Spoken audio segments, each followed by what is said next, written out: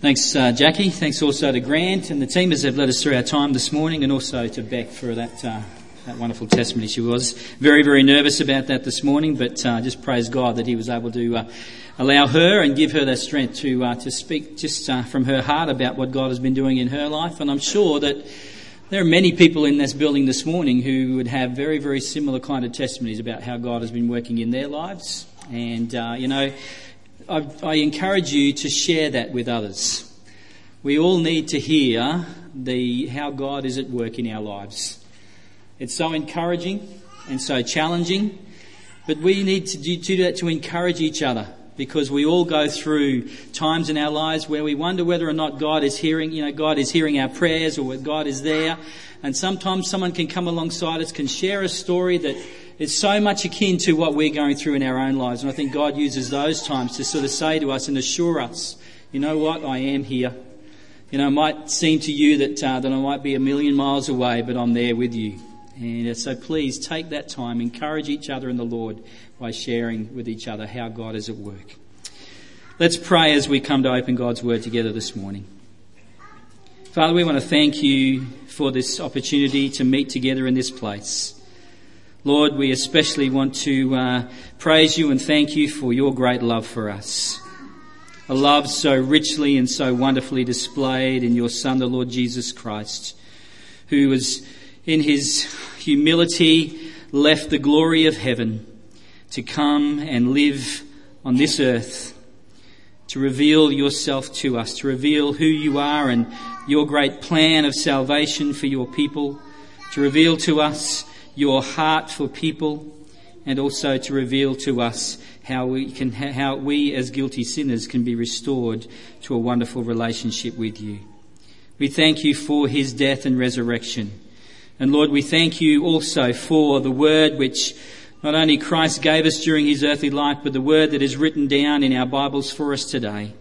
Lord, we know it is a living word. We ask that as we delve into it this morning, that your Spirit, your Holy Spirit, would be our teacher, that he would take of your words this morning and truly impress them upon our hearts to bring about that transformation in our lives for your honour and glory. Amen.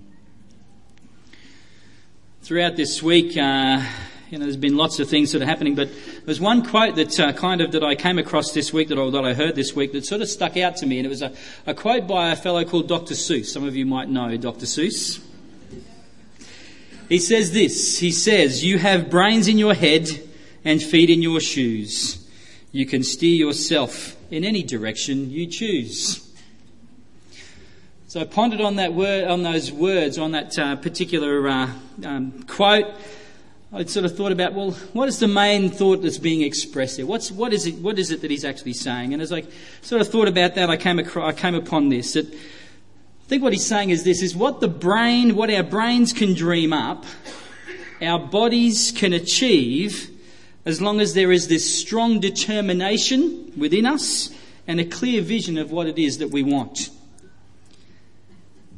I think he's saying that the great part in all this is that it's really all up to us. We have plenty of choices. There are countless directions we can head, and we have plenty of ability in order to achieve those things. Interesting thoughts. When it comes to it, I think we all have plans and dreams, don't we? We all have desires in our hearts of what we'd like to do and what we'd like to accomplish in life. I mean, children, they have ideas, they have dreams about what they'd like to be when they grow up. Firemen, spacemen, space astronauts, policemen, doctors, soccer players, ballerinas. You know, in the next few weeks, a number of our Year 12 students, in fact, a vast number of Year 12 students in our country will graduate from high school. And they'll begin that next chapter in their lives as they go into this great big world and live as adults. And they, I'm sure, all have dreams and plans as well. How they might leave their mark in this world. What careers they might have. What family they might have. What desires of travel and things like that might be in their hearts. Of course, as we get older too, we make plans for ourselves, don't we? Career advancement, raising children, the challenges of parenthood, how we can sort of raise our children in the ways of God in the midst of a world that is at odds with that. We plan for our financial futures and things like retirement. And then when it comes to retirement, we also make plans for what we're going to do and to enjoy this time, to make sure that we perhaps have enough to live on. We all make plans. And I think it's a wise and good thing to make plans in our lives. There's an old proverb that says, if you don't aim at anything, then you're bound to hit nothing. Lives can be wasted. I think there are many a person who has looked back on their lives with regret, wishing they had done more with their lives, instead of perhaps wandering aimlessly through life with little or no purpose. The Bible actually praises the people or the person who makes plans and the person who works hard to fulfill those plans. Proverbs chapter 6, verses 6 to 8 says this: Go to the ant. In other words, he's using the ant as an example. Go to the ant, O sluggard. Consider her ways and be wise.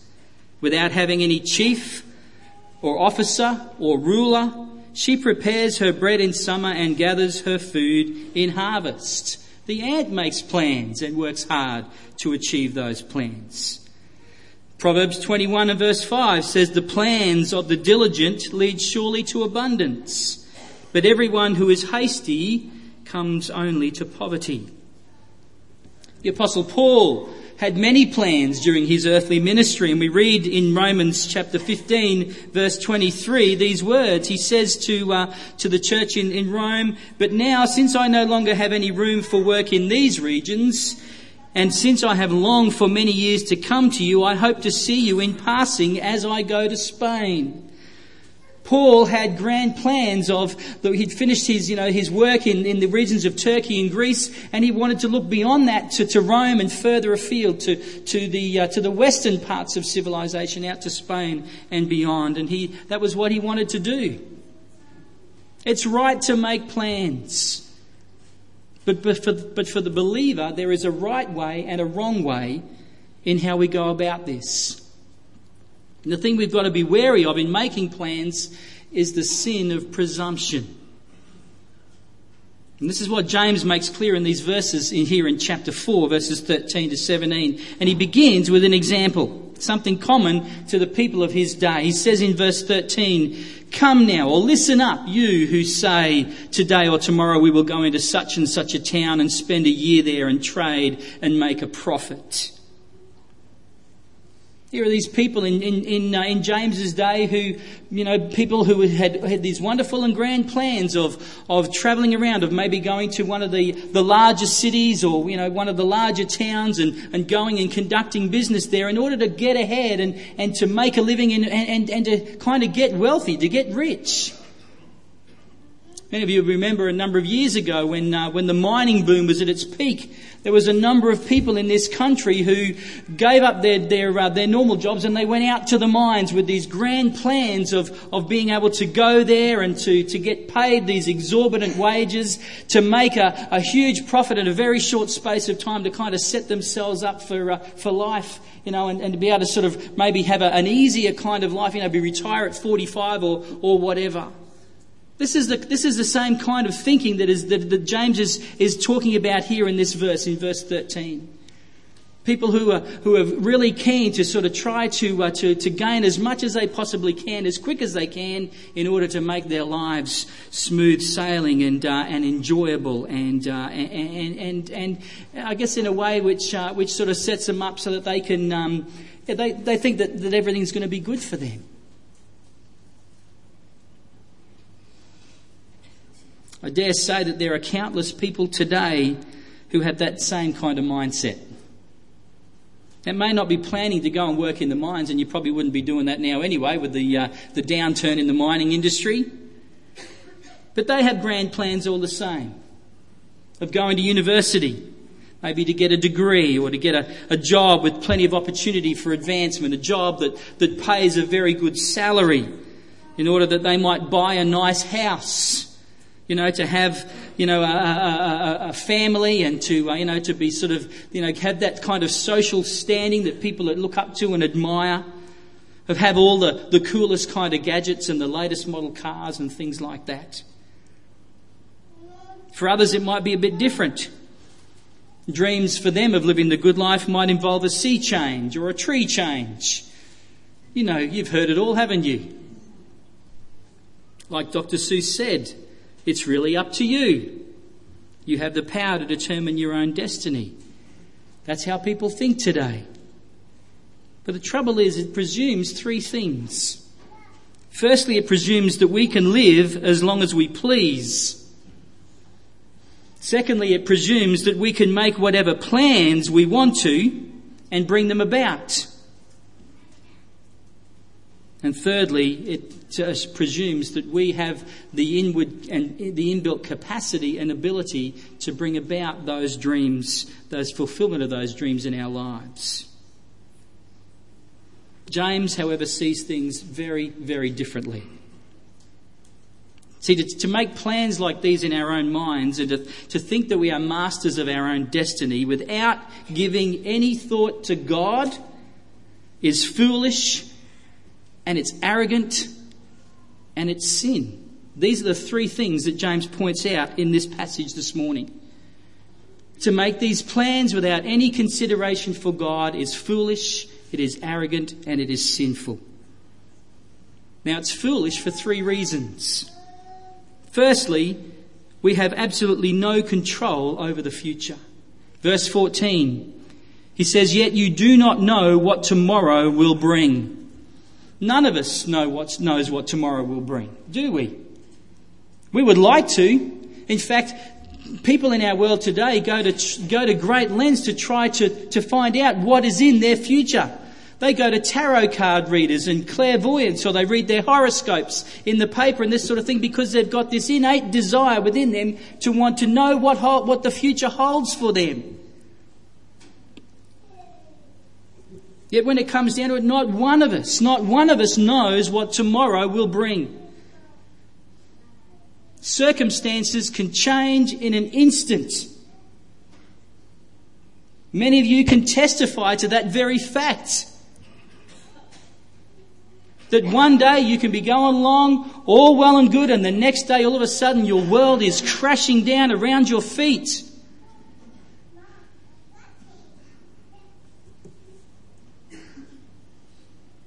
It is foolish to think that we can have control over our lives when we cannot even know what is going to happen even an hour from now, let alone tomorrow. We can all make plans, but we have absolutely no control over our futures. Circumstances change. Not only is it foolish because we have no control over our futures, we don't know what tomorrow will bring, but it is also foolish because life is short. Our lives are very short. James says, what is your life? What is your life? It is a vapour. It is a mist that is here 1 minute and it is gone the next. It appears for a little time and then it completely vanishes. Some of you would, who get up nice and early in the morning, particularly those winter mornings, and and you walk outside and there's that mist or that fog, covering the area around you or the city or that sort of thing, and it's there for a minute. It's there for maybe an hour or two, and then the sun comes up and it burns off very, very quickly, and it's gone. Think about a beautiful sunrise. You get up to watch that sunrise, and as the sun comes up over the horizon, particularly if there's clouds in the sky, you get those beautiful pinks and oranges and purples and golds, and it's beautiful as you sit there and you admire that, but it's there for an instant and then it's gone. That's what our lives are like. Now, sure, we might live to a good old age, but even the average age of 80 to 85 years is but a blink of an eye in light of eternity, isn't it? I mean, I think back and think, how many people have lived life on this planet over the past 4,000 to 5,000 years? How many countless millions of people who have come and who have gone, and we remember them no more. And that is us, folks. We are here for a short time. And like that sunrise, our lives sort of blossom and grow, and then all of a sudden they're there in all of their splendour, and then all of a sudden they're gone. What plans are we making then in light of that particular fact? What plans are we making for our lives in terms of eternity? It's all well and good to make plans for this life. But when we think that this life is only minute in terms of the whole scope of eternity, surely we should be considering what comes after this life and making plans for that, don't you think? Hebrews 9:27 says, "It is appointed for man to die once and then to face judgment." Each and every one of us here in this building are going to one day end, our lives are going to end on this world, and we are going to stand before the Creator God.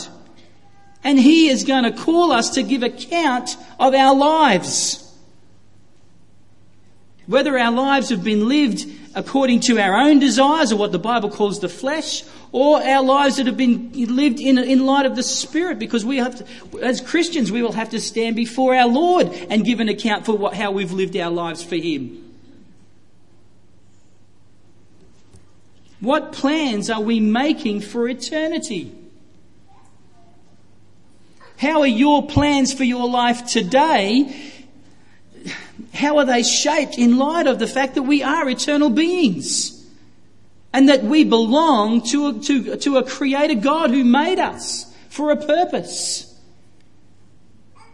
How do your plans for work, for family, for whatever, how do they line up with what God would want for each of us in our lives today? How He would want us living for Him today? Life is short. Life is also frail. And this is the third reason it is foolish to make plans without giving any thought of God.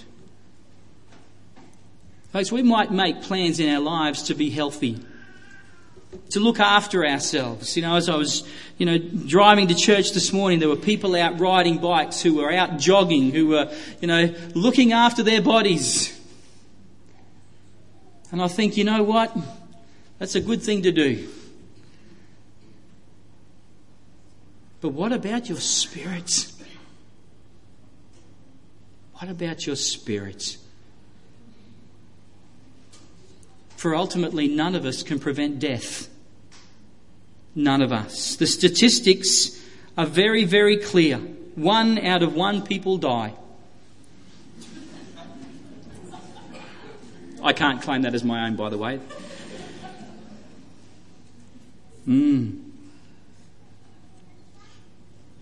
Death can come at any time. Friday was Daniel Morecambe Day. 12 years ago, that little boy had in mind to catch a bus to go up to Sunshine Plaza to buy Christmas presents for his family. He never got on that bus. 12 years old, I think he was. We never know when our life on this earth will end. Life is short. Life is frail. Well, not only is it foolish to make plans without God, keeping God in mind, but it is also arrogant. Verse 16. James says, "As it is, you boast in your arrogance, and all such boasting is evil." We need to remember that we are the ones who are not in control of our lives. As much as we'd like to think we are not. We are not sovereign. God is. God alone is. To think otherwise is boastful arrogance. Listen to the warning of Jesus from Luke chapter 12. Jesus gave a parable and he said, the land of a rich man produced plentifully. And he thought to himself, what shall I do? For I have nowhere to store my crops. And so he said, I'll do this. I'll tear down my barns, I'll build larger ones, and there I will store all my grain and all my goods. And I will say to my soul, soul, you have ample goods laid up for many years. Relax, eat, drink, and be merry. Pretty common sort of thing today, isn't it? Very reflective of our world today. Listen to what Jesus says. Fool, you fool. For this night your soul is required of you, and the things you have prepared, whose then will they be? Whose then will they be? We struggle. We work hard to get all this sort of stuff. But when we're gone, it's not ours. We can't take it with us. This person thought he had it all figured out. He'd gather his wealth. He'd live it up for the rest of his life. Little did he know that night his life would be required of him. Arrogant and foolish. King Nebuchadnezzar in Daniel chapter 4, probably the king over one of the greatest empires the world has ever known, Babylon. And he said to himself in Daniel 4, is not this the great Babylon which I have built by my mighty power as a royal residence and for the glory of my majesty? Arrogance. It was at that point that God changed that man's whole life. And for 7 years he went mad and lived like an animal. So, folks, to leave God out of the picture of our lives and to make plans thinking that we are lords and masters over them is actually a denial of God's sovereignty. It is a denial of God's authority. It is a denial of God's power. And it is a denial of God's grace in his provision to us. Because everything we have is ours from God. It comes to us from God. In Romans chapter 11, Paul writes, for from him and through him and to him are all things. To him be glory forever. Amen. From God comes everything, through God is everything, and everything needs to be returned back to him in praise and glory to him.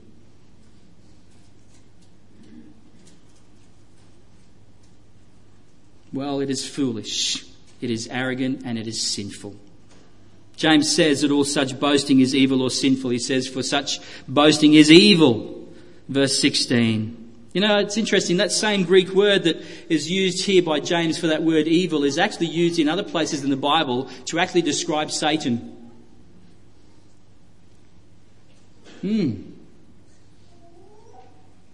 Because it points to Satan's arrogance in sin in denying God's sovereignty when he rebelled against God. And when we make plans of our lives, leaving God completely out of the picture, then we are setting a direction in our lives, the same kind of direction that the devil took when he rebelled against God. Now, does that make you sit up and think?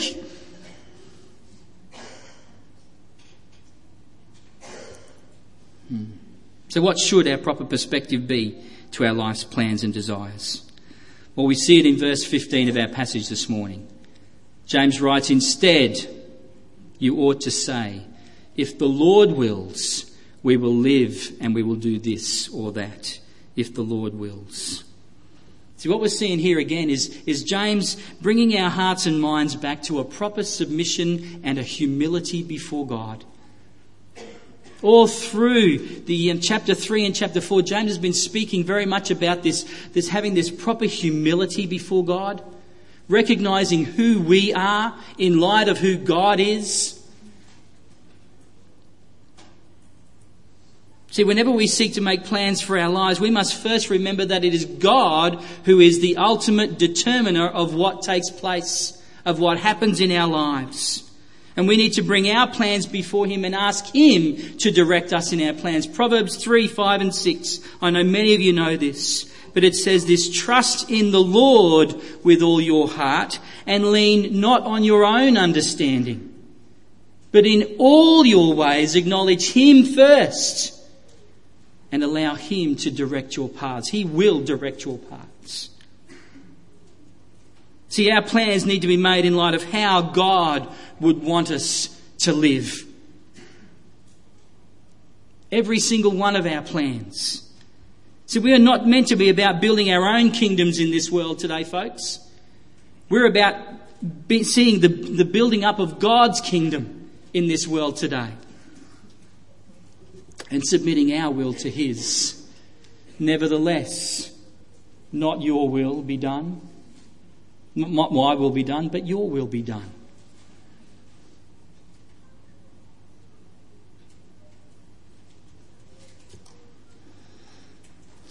A fellow I like to read from time to time, a fellow called Stephen Cole, says this.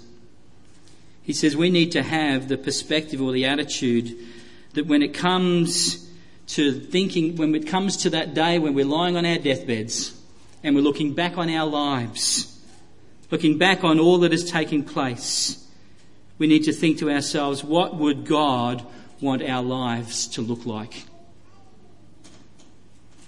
At that point where this life, where your life on this earth has just about drawn to a close, and you look back on your life, we need to look back with the perspective of what would God, how would he would want our lives to, we'll get it out in a second, what he would have wanted our lives to look like.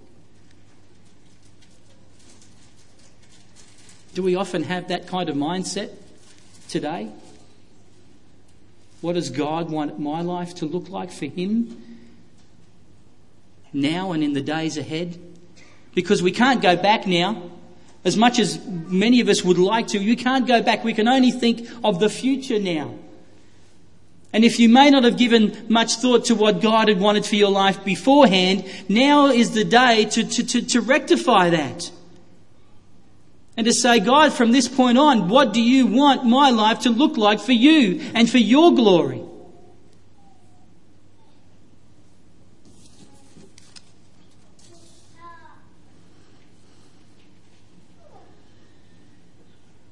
Let's draw this to a close. Some of you who are old enough to remember, back in the 80s, there was a TV ad campaign about littering.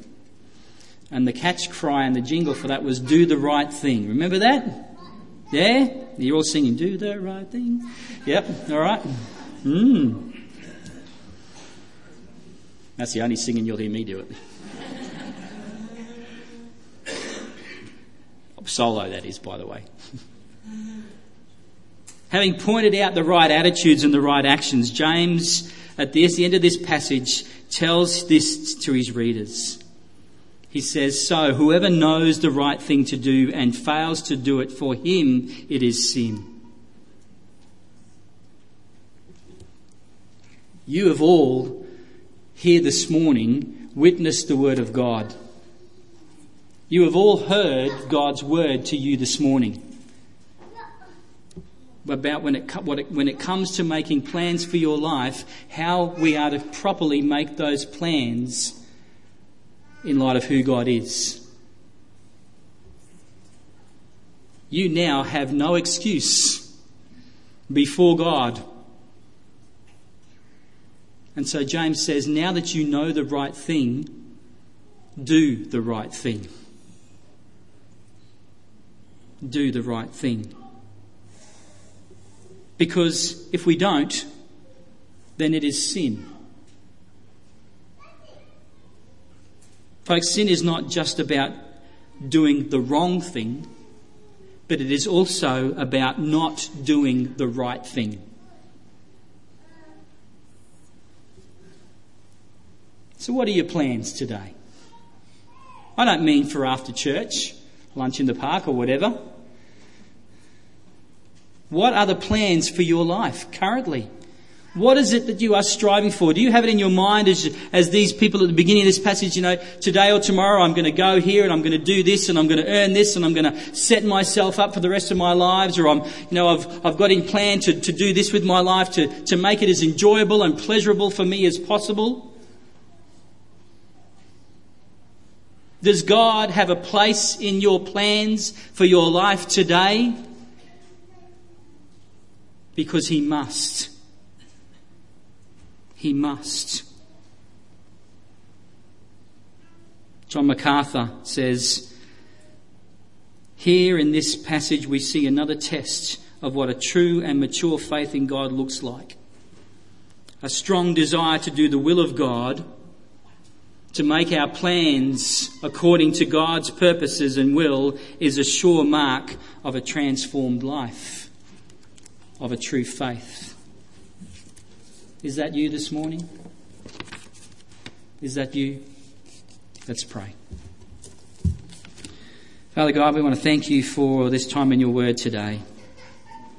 And Lord, we know that it is wise to make plans, that you don't expect us just to go through life without any kind of purpose. But Lord, but our plans, when it comes to making them, that we should be making them in light of eternity. That we should be making our plans in light of who you have called us to be as your people, of making plans in light of knowing that, when it comes to our lives, we have really very little control over things. We know that we don't know what will happen tomorrow. Lord, we know that our lives are short. We know that our lives are frail. So as we make our plans, help us not to be arrogant. Help us not to make plans disregarding you, your sovereignty, your authority, your power, your grace.